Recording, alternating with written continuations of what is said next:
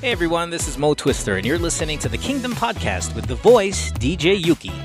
That was the OG, Mo Twister, promoting this podcast. If you like Korean pop culture, or know someone who does, then get into it, and visit our Facebook, Twitter and Instagram pages at the Kingdom Pod PH. We're proud to tell you that this is one of the premier shows to go to for your weekly dose of K-pop. So drop everything and listen to the Kingdom Podcast. Available in all your podcast streaming platforms. Join us! The views, takes and opinions expressed on this show are of the host's own and do not represent the views, takes and opinions of the Bunk Collective and its affiliates. Material and sources mentioned in this episode is for general and commentary purposes only. This episode might include strong language and may not be suitable for children. Listener discretion is advised. Stay safe and stay wrestle everyone. Welcome to the show.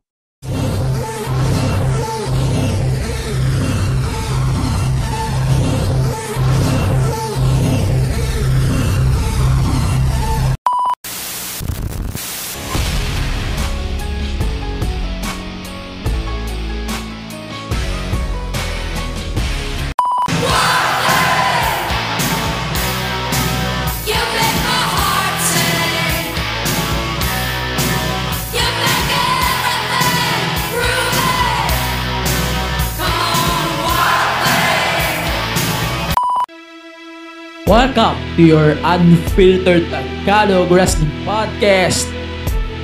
And this is the MTV Show Podcast, a wrestling podcast.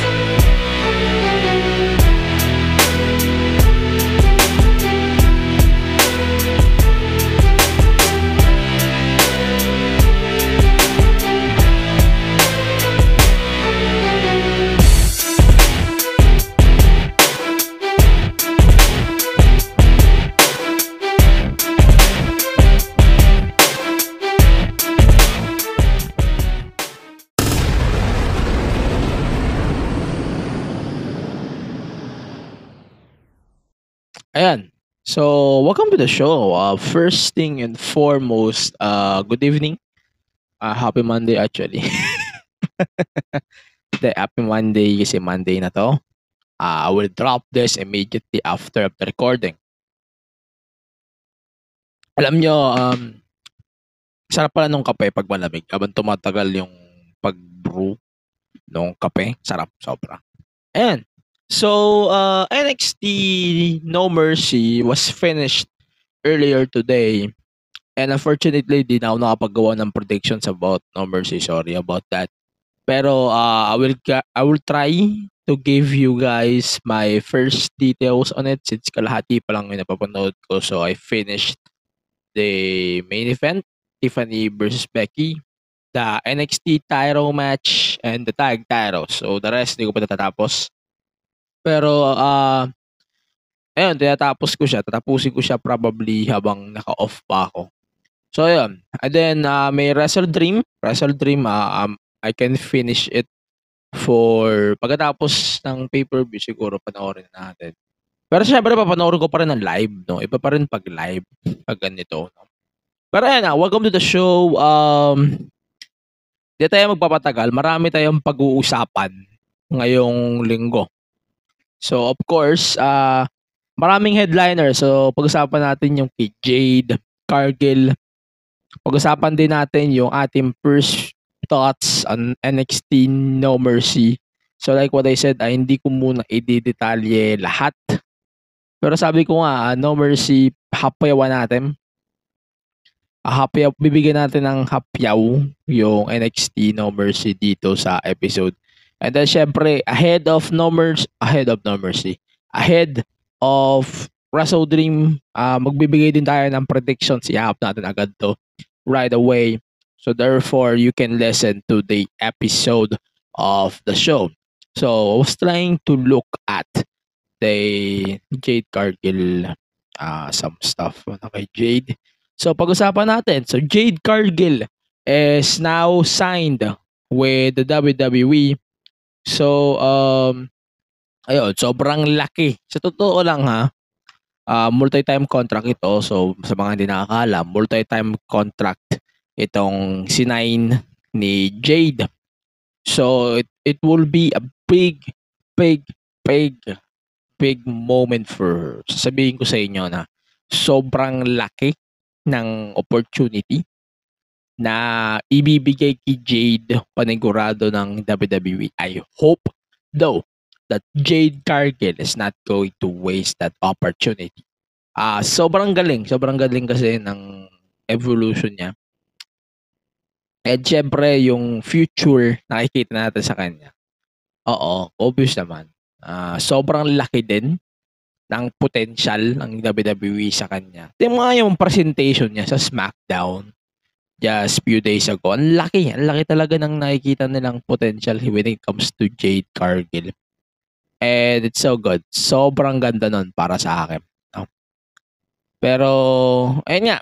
So, they are really hyping up Jade Cargill. Sobrang ganda nun para sa akin.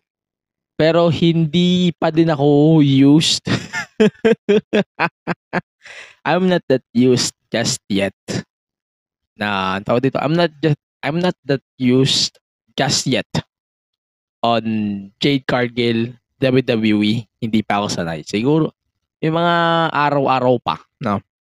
So, kumbaga, sabi ko nga, Jade Cargill, meron siyang tryout noong 2019. She chose not to sign with WWE first.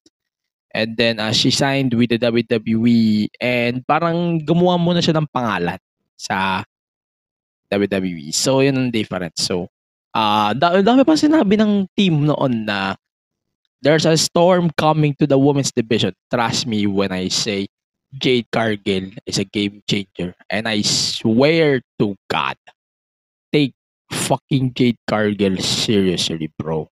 Ang laki na magiging future nito ni Jade with the company.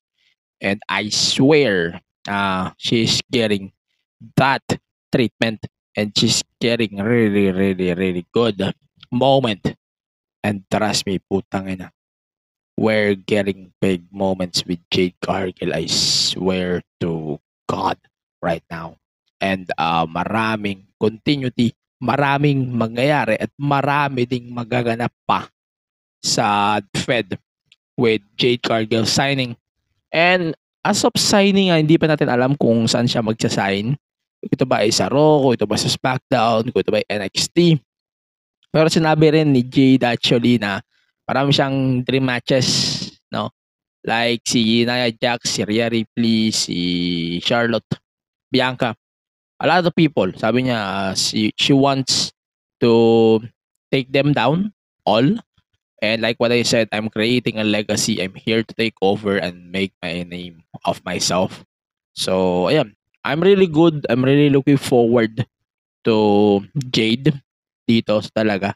Pero pucha, ito yung ayoko sa AEW na gusto ko sa Fed. Na hindi sila masyadong nag-i-stick with the dream matches bullshit.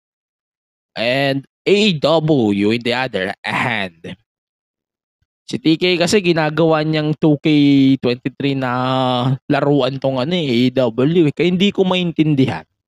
Ano bang new era? Mamaya pag-usapan niya natin. Ano bang new era na yan?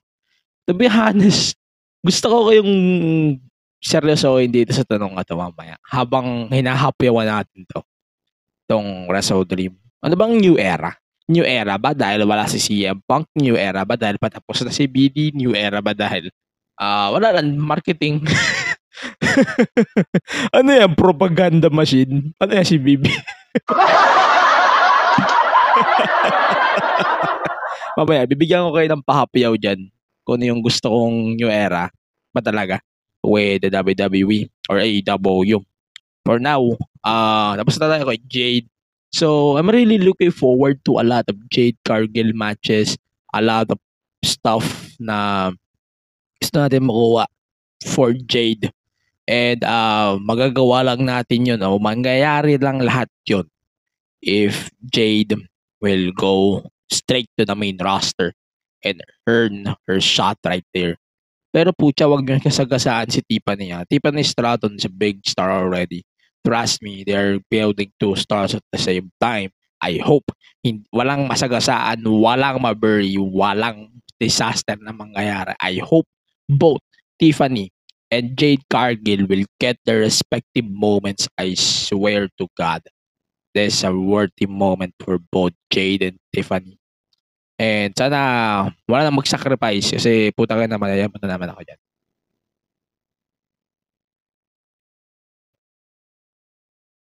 Ayan, pardon me, I just drinking my coffee. Tinimpla ko, wala akong kape ngayon na pasensya na. Ayan, so welcome to the show. As always, if you're listening to this episode, I hope you can rate the show 5 stars, 6 in Tokyo Dome, and also I hope na makinig kayo every time that we're releasing episodes here on the podcast. It's available on Spotify, Apple Podcast, and to the rest of the podcast platforms. Ngayon, baka sipagin na ako mag-release ulit dahil sa mga takes natin na binibigay natin madalas dito sa show, no? Then, I hope that you can follow and support the podcast as well on all of the social media platforms of the show. Facebook, X, Instagram, TikTok, and sa YouTube natin at The MTA Show Pod. And yung ating Patreon, patreon.com/The Show Pod. Yan, continue tayo. So, I'm going to give a preview on what to expect on my No Mercy review, no?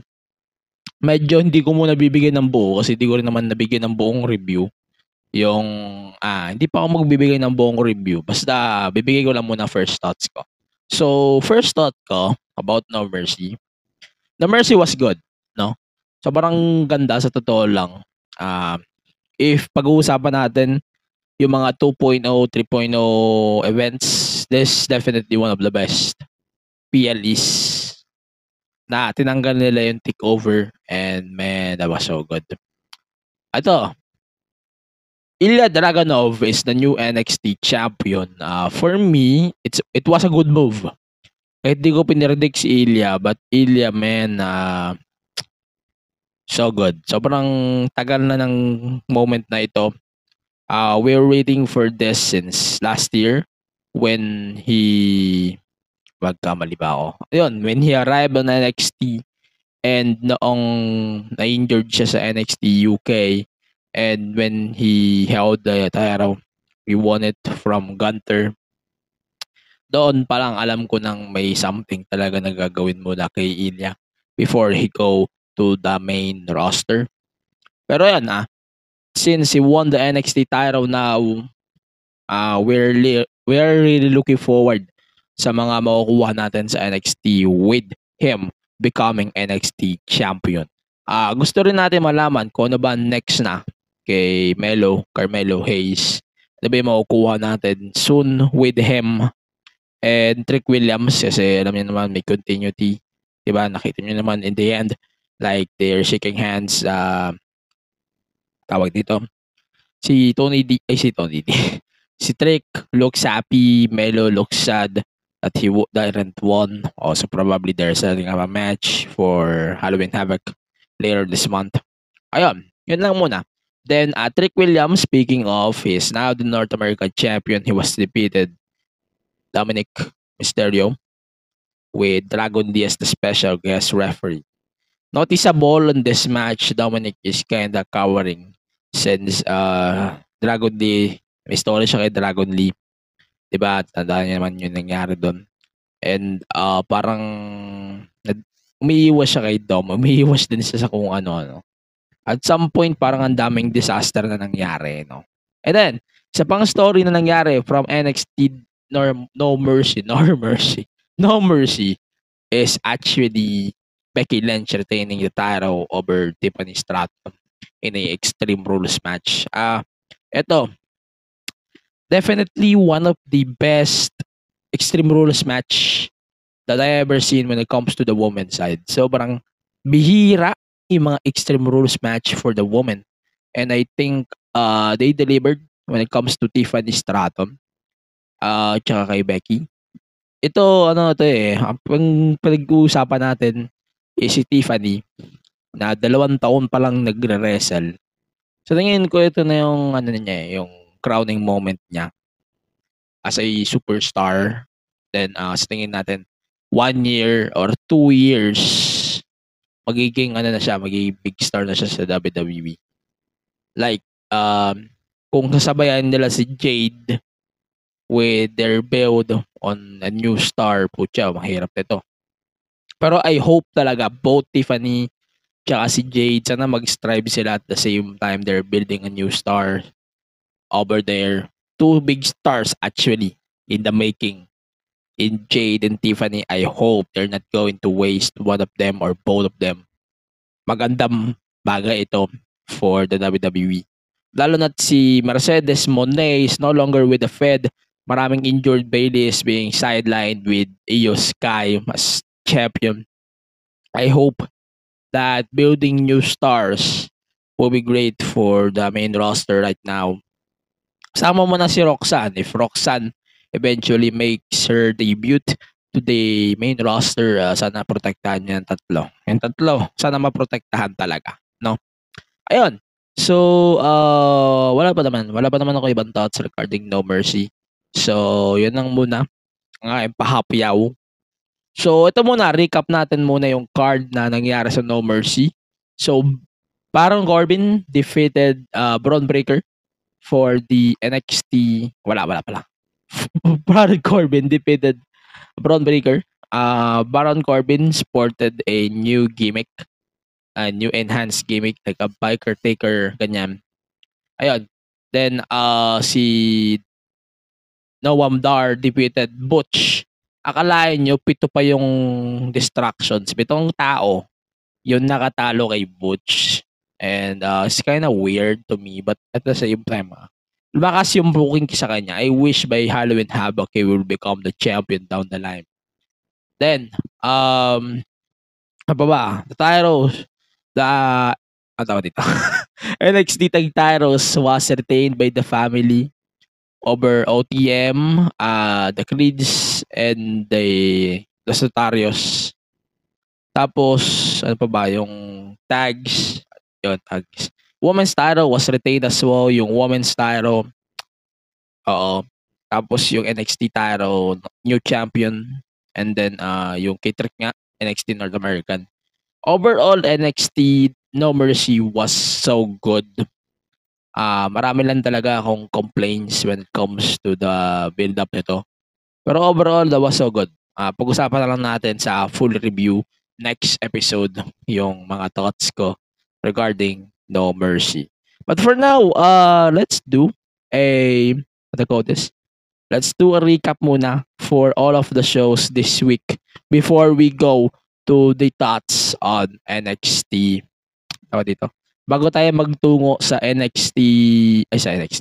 sa AEW WrestleDream. So, recap muna tayo ng mga weekly shows. So, let's start with the Saturday Night SmackDown. So, LA Knight was introduced as John Cena's partner for WWE Fastlane. Our Jey Uso, or Jimmy Uso. Puro na ako Jay. Last week pa tong JJ ko. Bayan.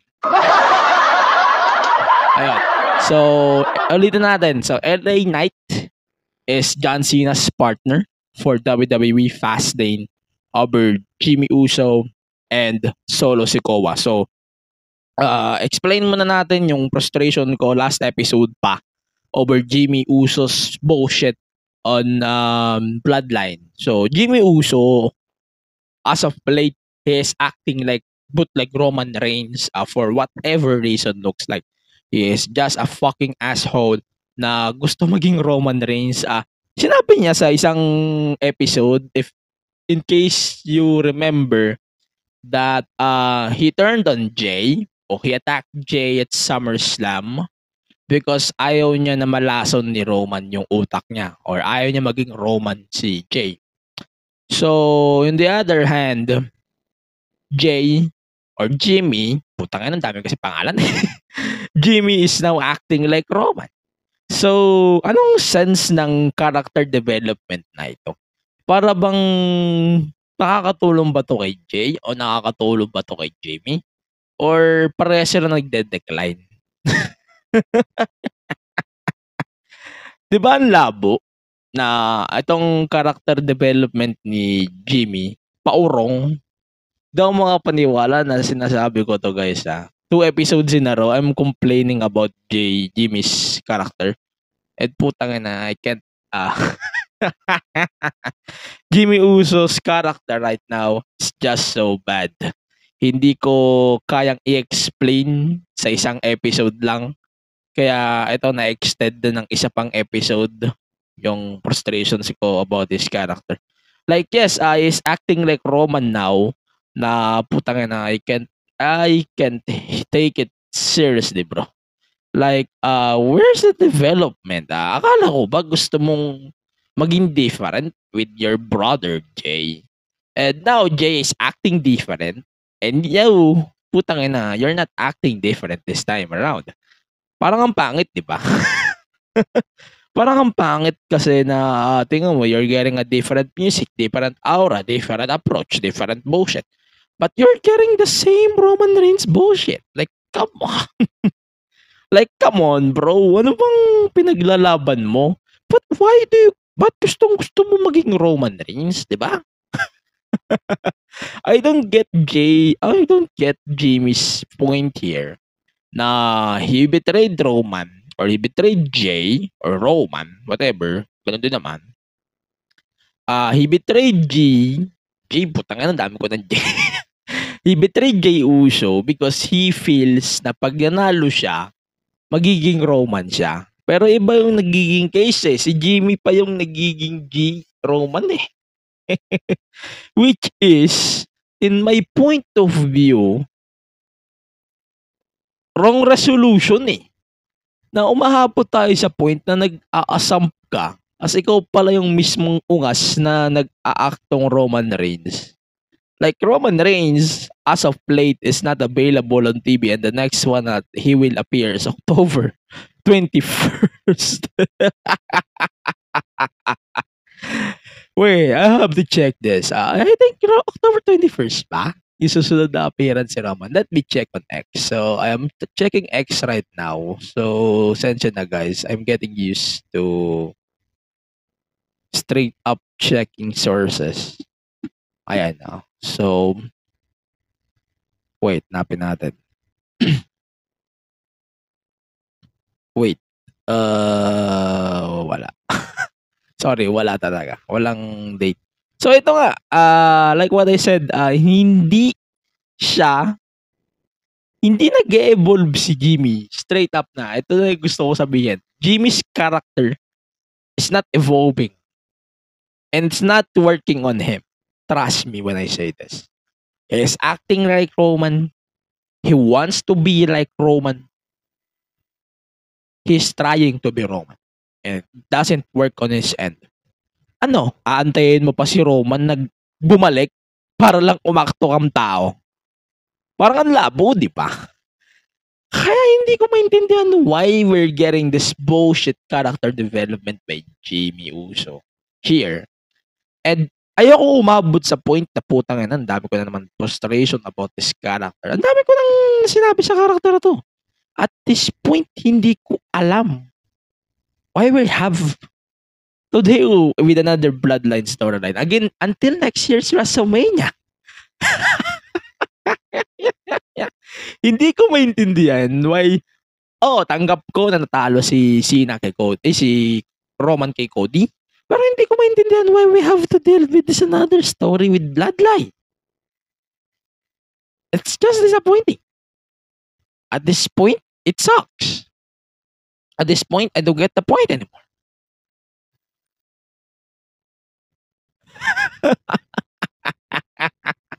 At this point, I don't get it anymore.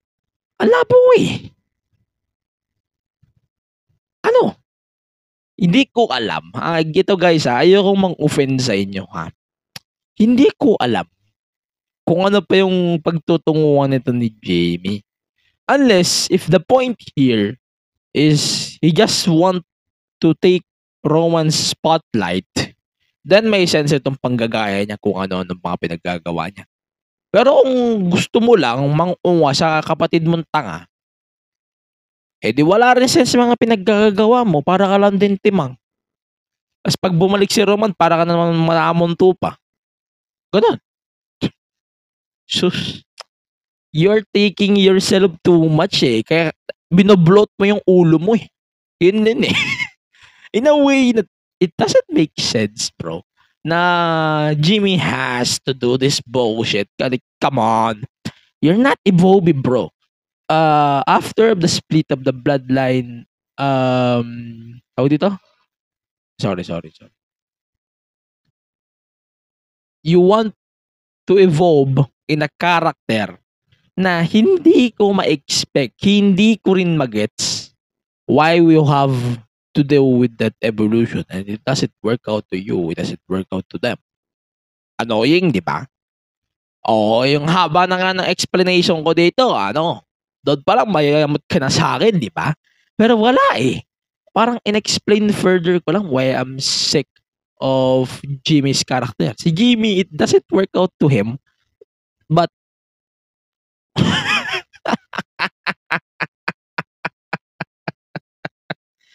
so, what we're getting on the point here? What's the point of... okay. We're waiting with this. Roman is set to return on October 13. So, that's 2 weeks time. But still...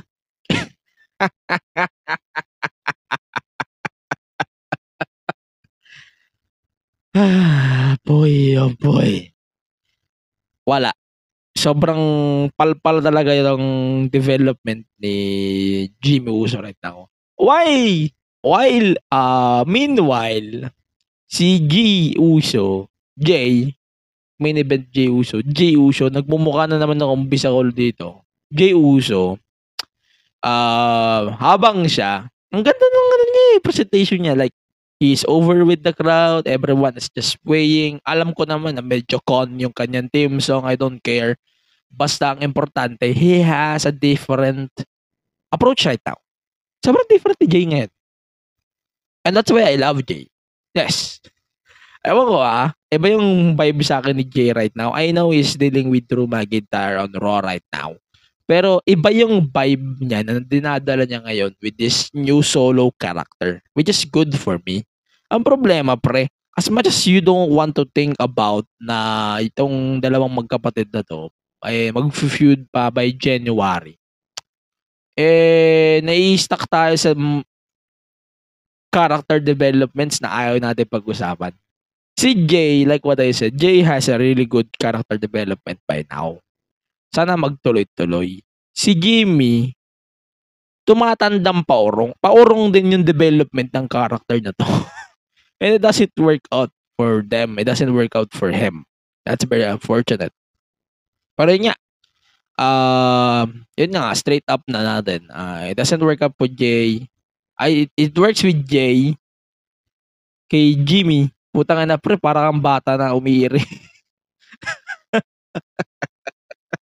Sorry, I have to say this. I hate to say this, but it doesn't work with Jimmy right now. Jimmy is owning the worst gimmick of the bloodline right now.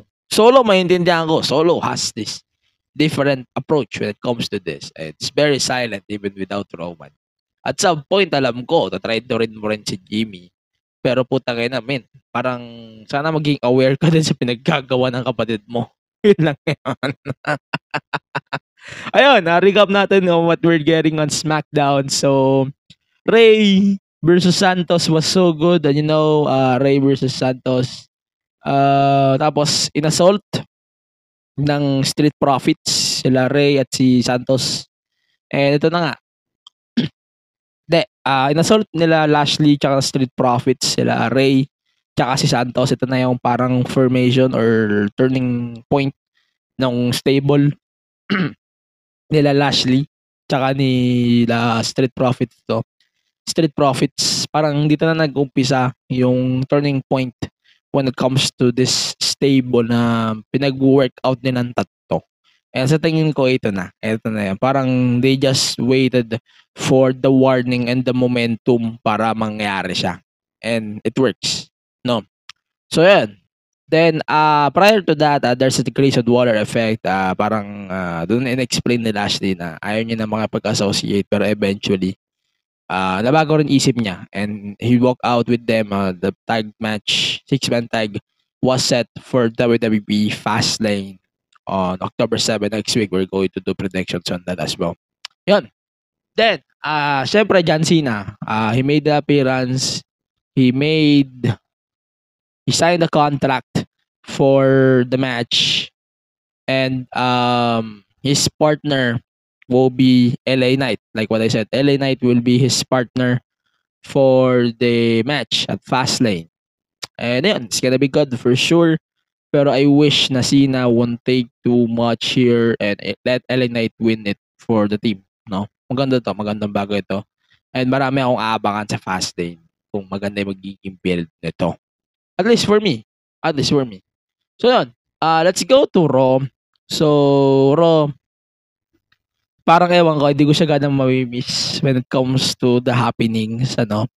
So, we have Dragon Lee versus, tawag dito, Dragon Lee versus Dominic Mysterio. This was the last Dominic Mysterio defense. Tawag dito. This match was just a good. Parang ito yung mas gusto kong makita sa No Mercy na match. Pero to be fair, impressed din naman ako with Trick Williams winning the title. But ito, feeling ko, yung ganitong level of matches, ito yung mas gusto kong makita sa PLE. Na yun. But ito, regardless, I really love Trick Williams winning the title. Pero ito, feeling ko talaga na this thing elevated Dragon Lee that much.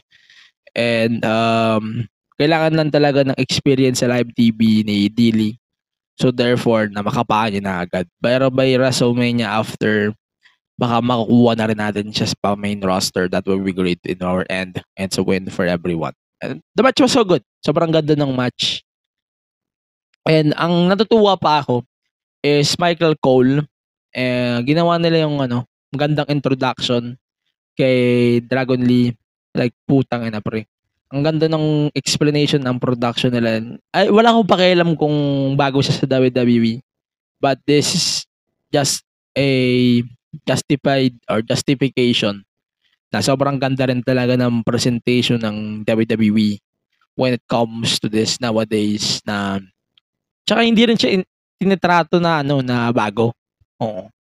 Kaya sobrang ganda nun para sa akin. Nakakatuwa.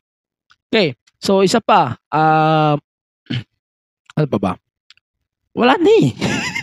Wala naman ako kailangan ma-miss masyado. So ang kasabihin ko na lang yung Judgment Day. Parang they are setting up a tease already for October and November. So possibly by War Games, it will be Judgment Day with JD McDonough on it versus Kevin Owens, Cody Rhodes, Sami Zayn, and Jey Uso. Maganda ba? Hindi ko pa alam. Pero from the way it looks, sakto lang. Sakto lang. Pero for now, I would not go into give my thoughts on it for now. Basta yun, sakto lang siya sa akin. So, on this upcoming Raw, so since Becky retained her women's title, she will face Tegan Nox for the NXT women's title. And in my opinion, di naman kailangan panitigan yun, pero kailangan niya lang talaga ng match or moment for that. So therefore, that will be great for me. So let's continue now with NXT. So recap na lang natin kasi nangyari na yung No Mercy eh. So si Butch, he defeated Joe Coffey to determine the winner of the Global Heritage Invitational Tournament. And the match was so good. Pero sa tingin ko yung mga matches na sobrang kailangan nyo i-check, mga nasa quarters to semis. Marami naman. Sa WWE Network naman yun. Kaso ang problema wala naman tayong WWE Network. It sucks that we need to deal with Disney Plus at this time around. Kaya putang ina, sana ibalik na lang yung WWE Network. No? Totally. Ayan. So, continue na rin natin. Sabi ko nga, Joe Coffey versus Butch. Ang ganda na to. Ang ganda. And I'm glad that there's a continuity when it comes to build up of their feud. Ano nangyari sa No Mercy. Siguro discuss na natin ng malala sa full review. Maganda yung maganda yung continuity ng match nila in my point of view. Pero yan nga, I really love how they are building this match. And they're building how yung mga heritage matches. Pero ito sa akin lang ha. Connect ko na rin dito since kailangan ko na rin dalhin. Itong Heritage Cup is same with the Manila Rules, no? na meron tong appropriate time para ilabas. Sa totoo lang. Ito, tong Heritage Cup, Manila Rules, same also applies kasi they're almost the same concept. Different formats lang. Tsaka yung mga pure Tyro matches sa ROH, they have the same concern when it comes to me. Na, ito, ROH at least, they're giving a appropriate time na kung kailan nila gagamitin yung mga pure matches, no? Kung Tyro match na pure Tyro, okay. So, maintindihan ko yun. Pero ito, tsaka Manila Rules, no offense MWF, I love you guys, pero I have to protest again. Kasi napupuna ko na din to eh. Ito, tsaka tong Heritage Cup, may mga appropriation to kung kailan mo gagamitin eh.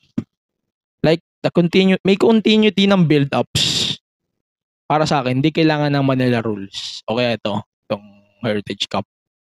Kung may binibuild kayong story na sa tingin ko kailangan ng mga malalang distractions, yes. Parang ang dating sa akin, parang off yung concept ng Heritage Cup. Parang may ganun na feeling. Tsaka mas maganda rin siguro na dalhin na lang sa weekly. Mas madalas yung mga Heritage Cup matches. Kasi when I watched NXT No Mercy, wala. Parang tulog talaga yung crowd sa match na to. Pero this match was so good too. Ayun, same experience with the MWF. MWF is using Manila Rules a lot lately. I know this is their trademark that they're trying to build in. Pero some matches kasi, parang hindi siya kailangan ng Manila Rules. So, parang ito rin, ganito din ang napifeel ko. Same with the Heritage Cup. Some matches, it doesn't need Manila Rules on it. Like I understand the placing of the rule sa mga Tyro matches. Yes, understandable yun. Yung Ken versus JDL, yes, understandable din yun. Ito, one example na feeling ko hindi kailangan ng Manila Rules. Jomar versus Tajiri. Na pinakita nila ng libre. Para sa akin, feeling ko ang pangit. Ang pangit na may Manila Rules yun. Yan yung parang Republika na una kong show. Pero feeling ko hindi kailangan ng Manila Rules na. Pero isa pang example na feeling ko hindi kailangan ng Manila Rules is a match na i-discuss ko na lang siguro sa full review ng Malala. Etong kina David Ravena at kay Ken Cypher. Also applicable din sa mga matches na mostly taga-Wu yung lumalaban. I know Wu versus Wu, maintindihan ko na hindi kailangan mag-Manila Rules. Pero parang weird pa din to me that if there's a Wu talent, they have to deal with Manila Rules too. Parang weird ang labo. Pero yun, yun lang naman sa akin. Parang sana may appropriation lang talaga yung Manila Rules. Sana rin na wag most of the time Manila Rules. Yun lang. Wala naman akong issue sa rule. Wala akong issue on how it works. Pero ayun, so yun lang. Sana dalasan lang talaga yung mga non-Manila Rules match sa MWF. Like, sa tag matches, sure, na babypass to. Kasi ang hirap mag-Manila Rules pag 2x2, sure. Pero ito, 1x1, sana dalasan din yung pagtanggal ng Manila Rules sa mga gantong senaryo. Yun lang naman. Yun lang naman sa akin. At least napapansin ko sa shows na napapanood ko na live. And for sure, may isip ko rin siya from time to time pag nakaalala ko talaga yung Manila Rules. So, tsaka to, applicable din naman to sa Heritage Cup. Pag nadadala nila yung Heritage Cup sa mga PLEs na parang feeling ko nagiging snooze fest. Yun lang naman. Wala naman akong ganong issue when it comes to it. Okay, so Baron Corbin tsaka Braun Breaker. Ito, parang napapansin ko so na slate. Medyo naguguluhan ako sa booking ng characters nila. Ay, sorry. Parang napapansin ko naguguluhan ako sa booking ng mga characters nila. Medyo ang, tawag dito, maabot sa point na ang labo nila parehas. Alam nyo, na they're both heels. And yung mga heels na alam mo yun, maglalaban, parang pinaglalaban mo sa Wrestling Empire sa 2K na both heels na hindi mo pag-chemistry ng maganda. Ganito yung feeling ko with Corbin and Braun. Kahit nung match nila sa No Mercy, ganun din. Parang feeling ko na hindi to mag-workout. Kailangan talaga may mag-turn sa kanila. A Corbin heel turn, a face turn can work naman. Oo, mag-work yun. Pero feeling ko based on the build up that they have with Corbin, feeling ko hindi siya mag-turn anytime soon. Pero ang weird kasi, kung paano sila mag-deal ng ganitong turns o ng ganitong approach. Ayun, tumitingnan ako ng stuff. Pero yun nga, sometimes Corbin na-work. Ang maganda kasi kay Corbin, I really love Corbin kasi. Kasi yung mga gimmicks na dala niya, na-workout niya. For example, yung End of Days gimmick, yung Lone Wolf gimmick.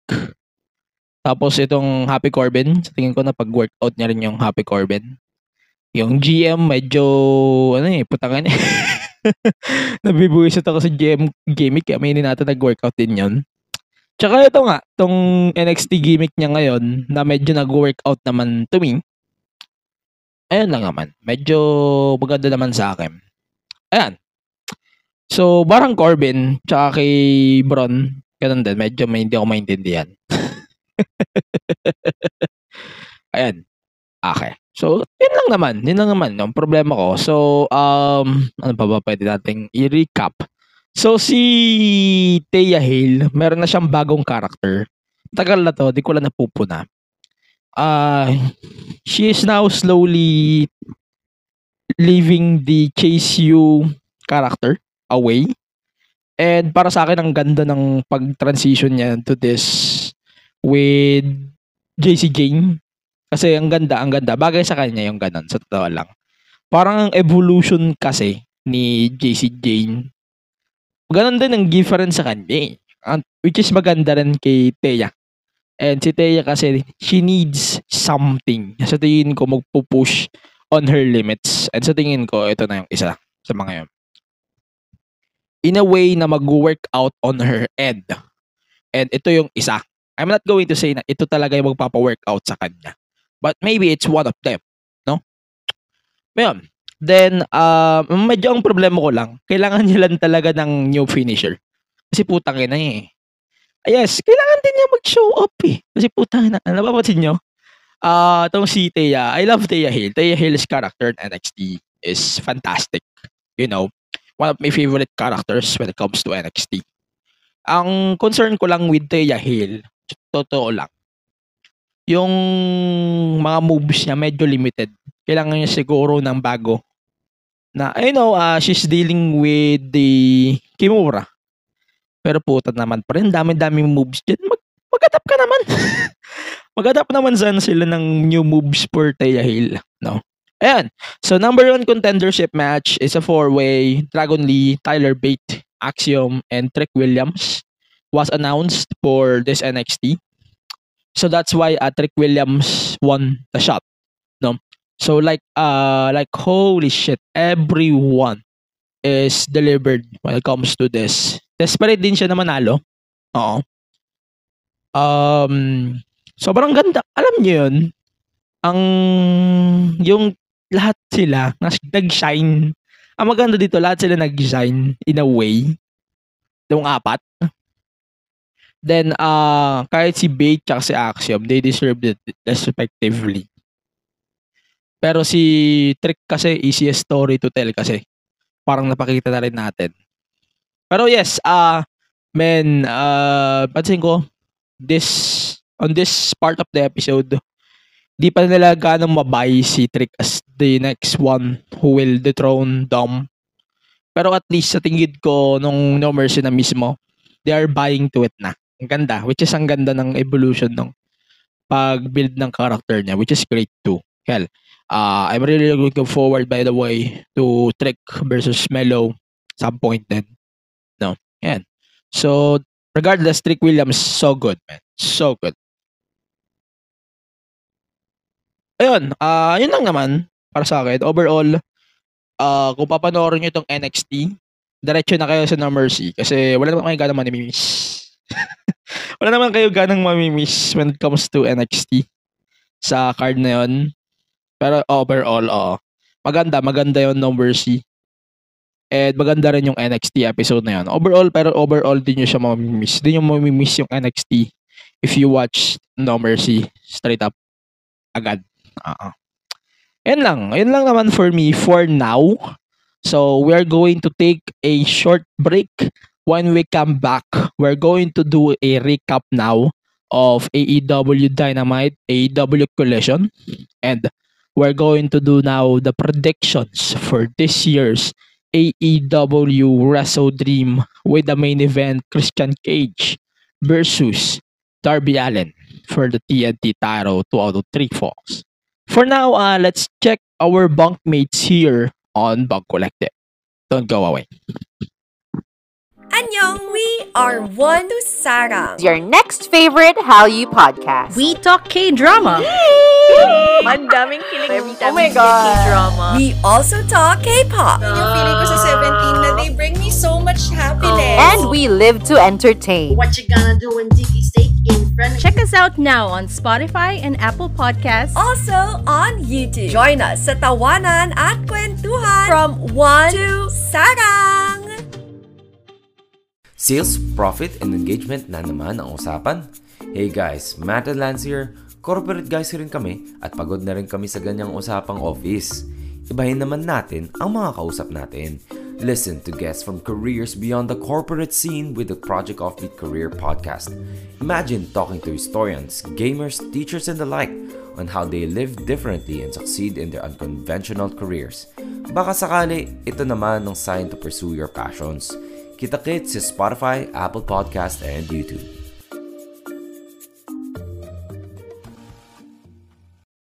Naguulat mula sa shore na kasing pretty ko. Bringing you the latest and greatest. And diving deep into the cool waters of BLs and GLs. And every kind of love there is. We are the Shippers. Sail with us as we watch our favorite queer love stories. And update you about the latest every week. Kaya tara, sakay na as we sail the open seas. With new episodes Mondays and Wednesdays on all major podcast streaming platforms. Sakay na you. Let's go. Ayan, so welcome back to the podcast. Are you still listening to the MPA Show podcast, a wrestling podcast? And pasensya na, nakatayo na ako and you can hear my seat right now. Ginagalaw ko siya actually. Pero ayan, if you're listening to this podcast for the first time, I hope you can consider following the show on all of the social media platforms: Facebook, X, Instagram, TikTok, Threads, and on our YouTube channel at the MTG Show Pod. It's on the same username, so madali nyo na mahanap yung show. And don't forget to follow Bunk Collective on all of our social media platforms at the Bunk PH. And you can visit our website as well at thebunkph.com. Soon naman makikita nyo na ako yan sa website. Kasi ang nakikita nyo pa lang na akin dyan is my show profile pa lang. Pero hindi pa gano'ng kompleto. Pero yun, sa mga nasa Discord natin or Patreon, expect a No Mercy review. Babalik na ako sa pagsusulat ng reviews for the show. So that's why I'm giving you guys a video or a recording version of my first thoughts on it.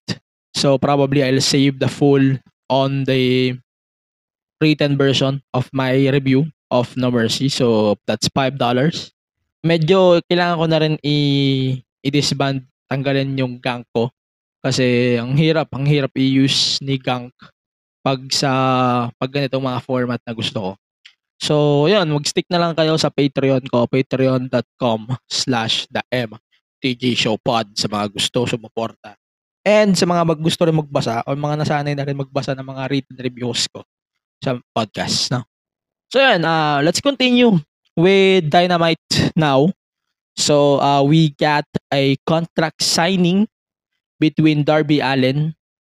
Contract signing between Hangman Adam Page and Swerve Strickland In my opinion, ton contract signing na to tapon.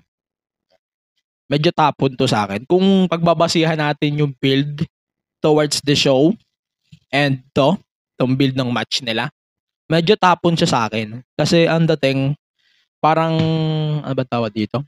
In a way and in a sense na nag-build sila ng magandang feud since All in London. Tapos ito, makukuha natin na contract signing. Parang panapos. Parang ang tapon niya. Dating sa akin, tapon. No? Kaya lang naman, parang tatapon talaga yung dating sa akin. Wala akong magagawa dyan. Pero yun, isa pang bagay that we need to take note is we have a 4-way match. Wait, I'll just confirm what we are getting on the 4-way. So, the 4-way match, ay hindi pala actually 4-way, sorry. So, it's Nick Jackson, Claudio, and Brian Cage.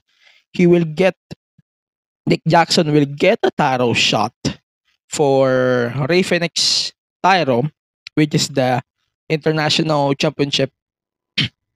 Hindi naman sobrang big deal, but yeah. So, Jeff Jarrett is amazing as fuck. I know this kind of matches ni Jeff Jarrett is overbooked. In a way, daming overbooked palagi when it comes to Jeff Jarrett. But I know na nag-work siya talaga in a bound, no? Pero okay, I really love Jeff Jarrett. And Jeff Jarrett just amazing talaga.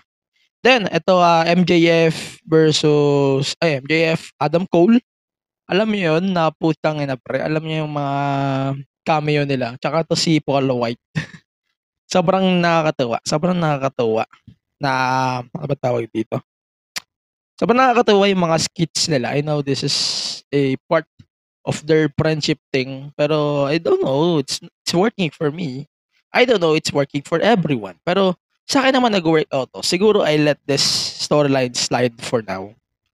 Pero ayan, that will be great for me. Puro putang na Aubrey. Pero awag ko pero we're getting copy-paste here. Jericho is now, Jeff Jarrett is now getting a Jericho treatment here.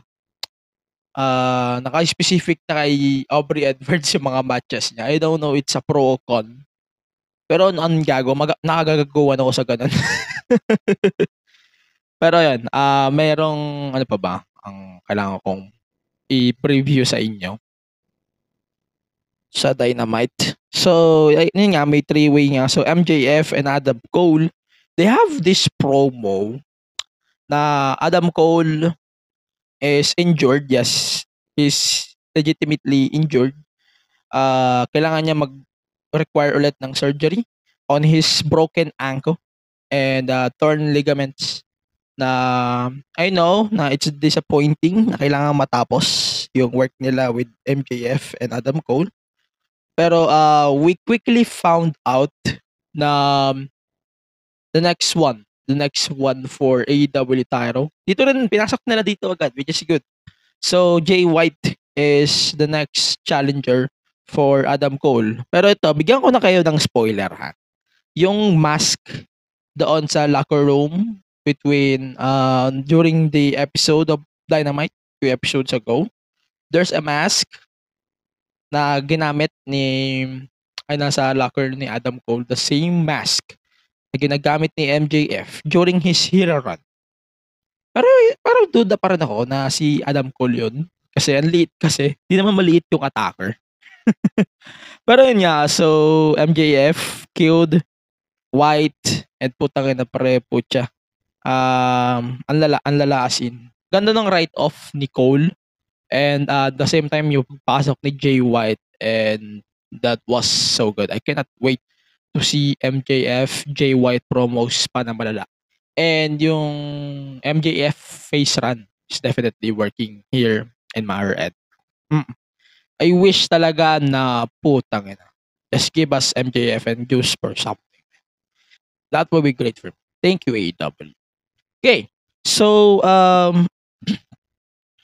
ano ba ito tawag dito? Ano ba? Wala na. Basically, wala na. Wala tayong kailangan ma-miss. So, pag-usapan na nga lang natin yung new era. Upo na nga lang ako kasi I have to sit down. So, naririnig natin sa mga promos, sa mga videos, at sa mga thoughts ni Tony Khan. Ano nga ba tong new era na to?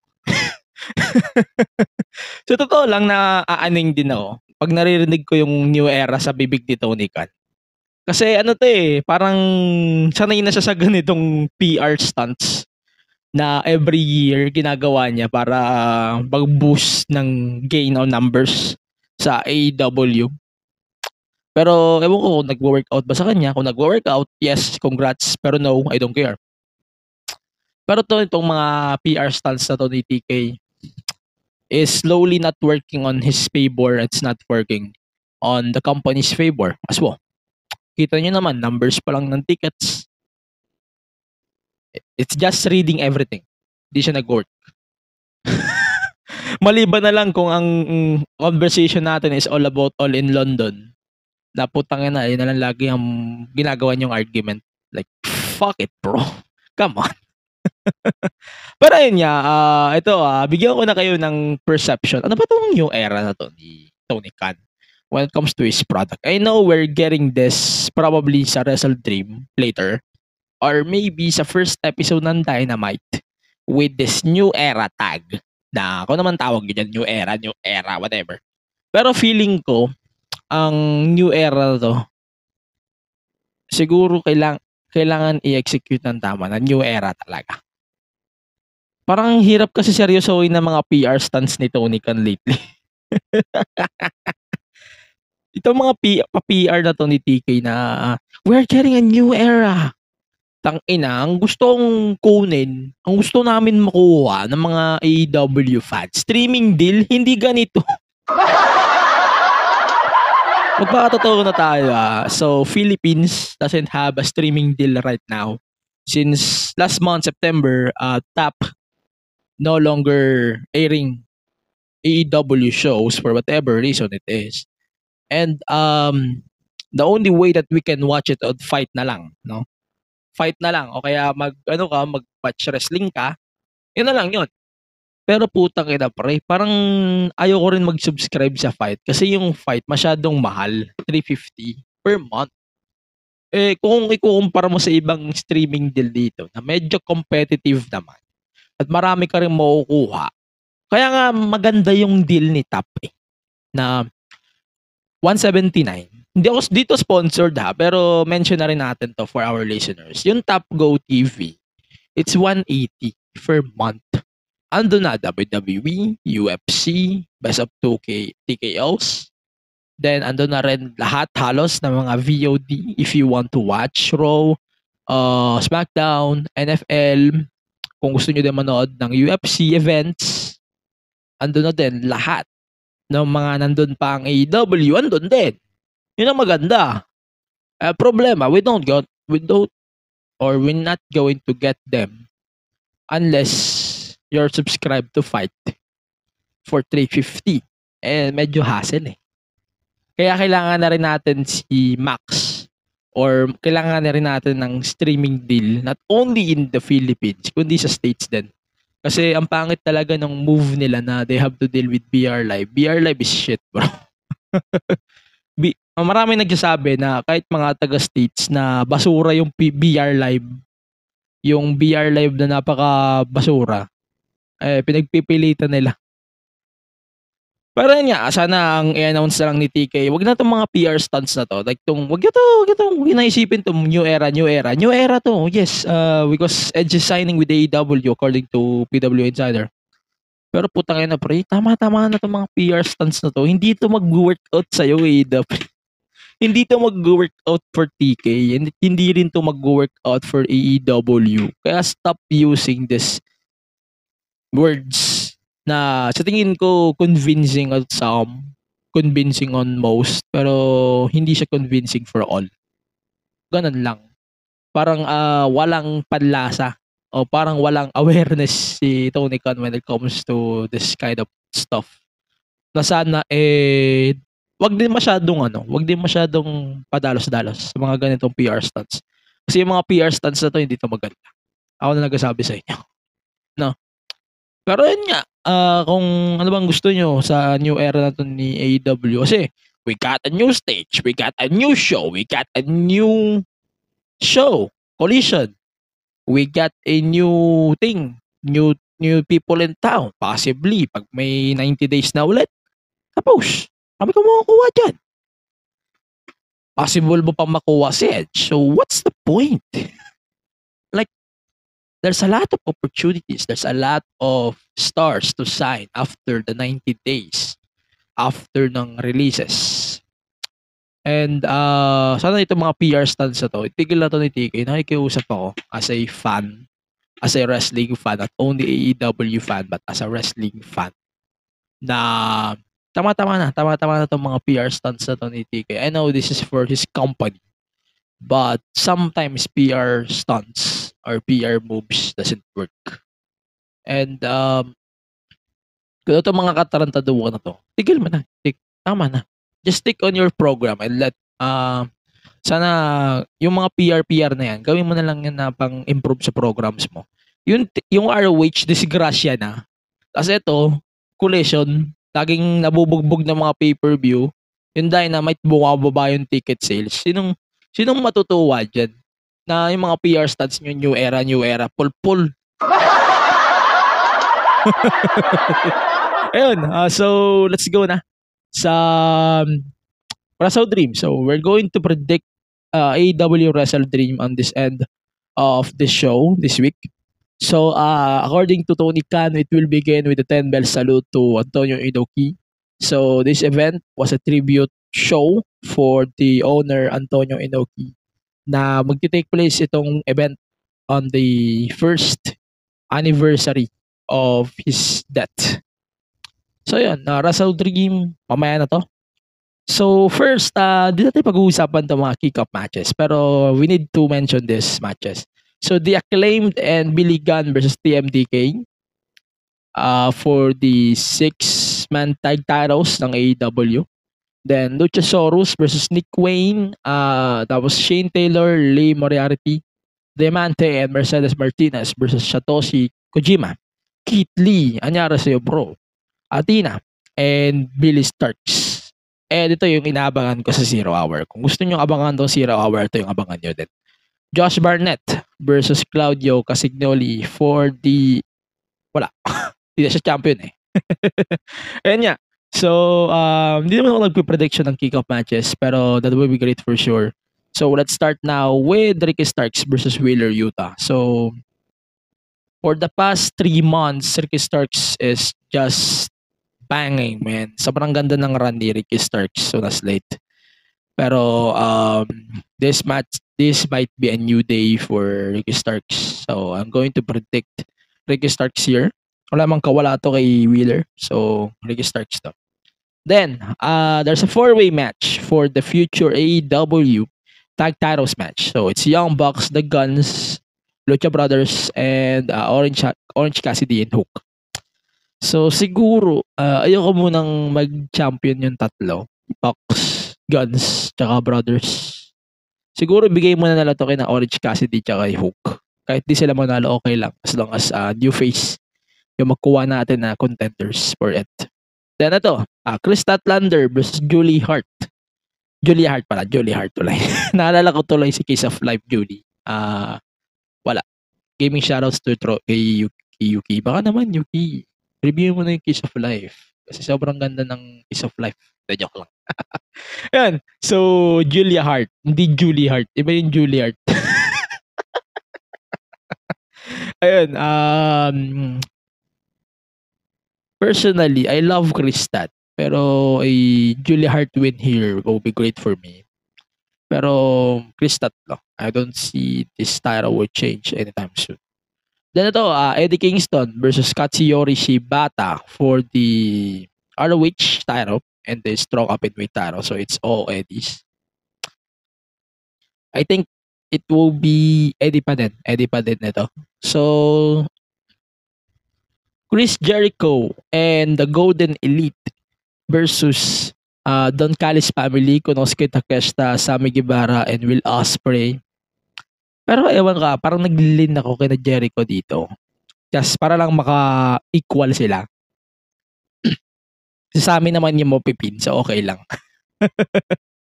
Then ito, MJF versus The Righteous, Vincent and Dutch.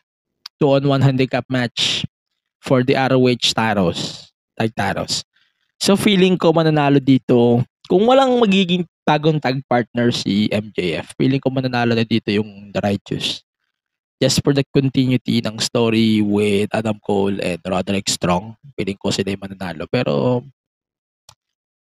feeling ko rin mananalo si MJF dito by himself. I doubt na ipapapin ito sa dalawang team sa dalawang to.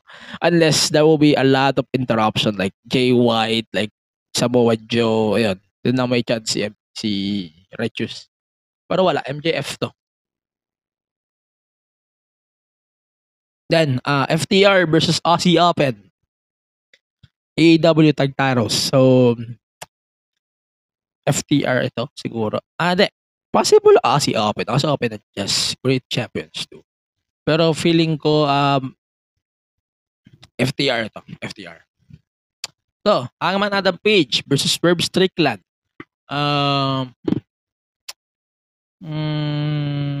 Feeling ko Swerve. May leaning ako kay Swerve dito. Then, Bryan Danielson versus Saxy Breed Jr.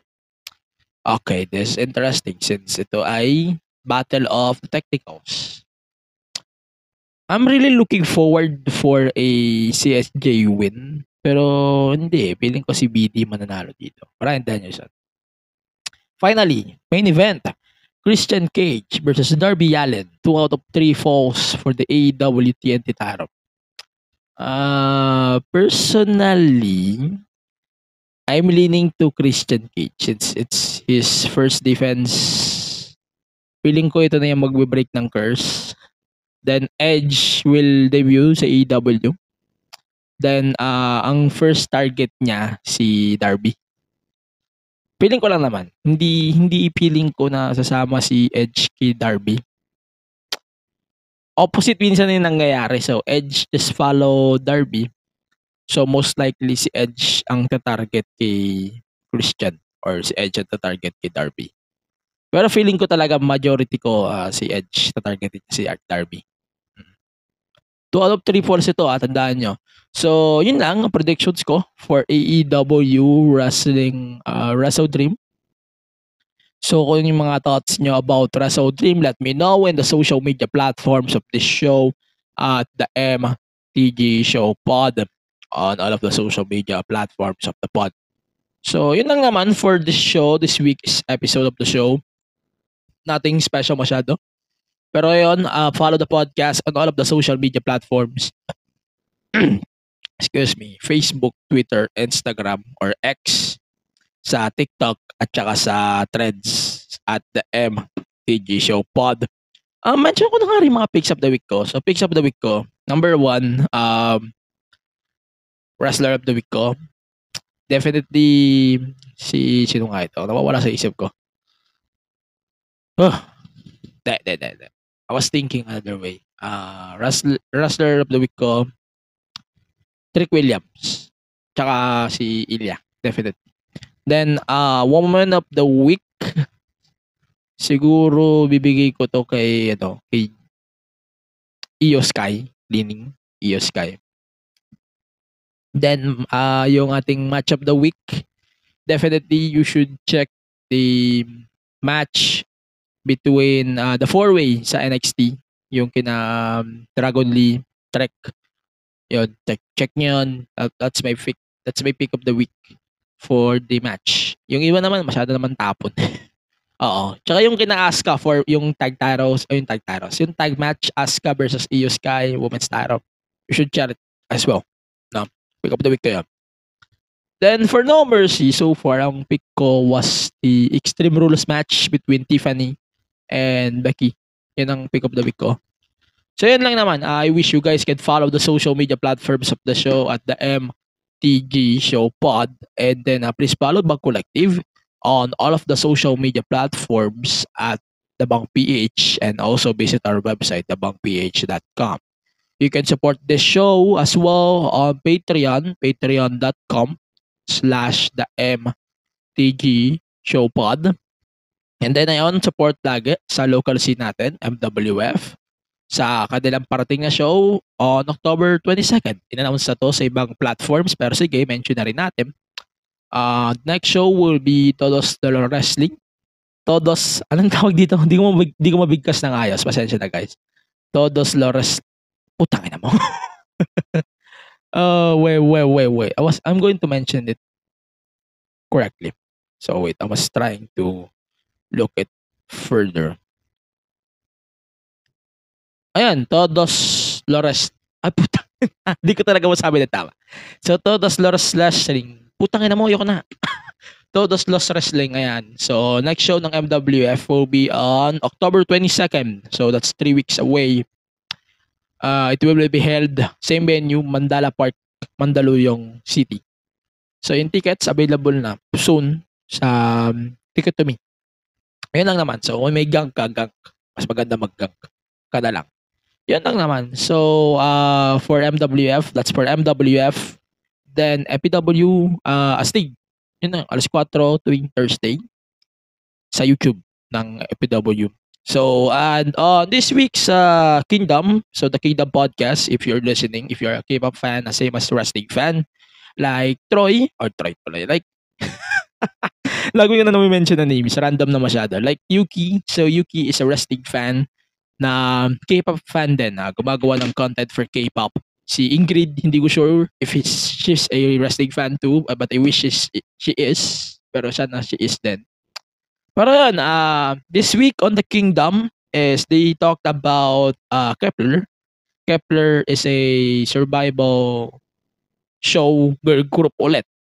So, trauma na ako sa Ice One. So, hindi na ako mag-i-stand muna ng mga survival girl groups. Kahit may magaganda pa dyan, gagaya niya, no, ni sino man isang hindi ko matandaan. Basta yan. Natrauma na ako sa mga girl groups na survival lang. Kagaya ni kasi ni Chungha. Si Chungha kasi sobrang, alam mo yun, like evolve siya in a way sa scene after ng survival group niya, which is IOI. Same with John Somi. Pucha, man. Everyone is looking forward for John Zombie this time. Yun lang naman. So, I hope you can follow the Kingdom podcast on their social. Pinag-usapan nila doon yung Kepler. Basically, Kepler bias si Yuki. Pero still, fuck your LA Night, Yuki. Ayun na, follow Yuki and the Kingdom on their social at the Kingdom Pod PH. Yun lang naman. So, yun lang. So, paki-follow din sila on their socials. Yun. Yun lang naman. So, and then, on our end, paki-support din pala ng Dexcon. Dexcon still available. May parating pa na content for Dexcon sa ating friends park from KC, sa lahat ng partners ng Dexcon. Ayan. So, parating na yung, tawag ba dito? Yung Halloween special nila for the Dexcon. So, also next week, our next episode natin after ng ating review for WrestleDream and WrestleDream and No Mercy, pag-uusapan din natin, we're going to release the MWF Road to Fate podcast review natin. So, solo podcast ko yun. Mag-solo muna ako that episode kasi wala lang, mag-solo podcast lang ako. Di na bago sa akin ang podcast, doing a podcast for MWF or any wrestling promotion here in the Philippines. So, ayan. Susubukan ko mag-solo when it comes to it. So, antayin muna natin matapos sa ma-air yung final episode sa TV ng MWF Road to Fate, yung final episode niya. Saka natin i-release yung episode na yun by Thursday, Friday, or Saturday. Basta whatever. Basta umabot siya ng weekend. Then, yun, look forward na rin kayo sa review natin ng WrestleDream. Siyempre, predictions din for WWE Fastlane and No Mercy full depth natin na review for No Mercy. So, yun lang for me. So, for now, I'm going to leave the show. So, ayun, stay safe, stay resto as always.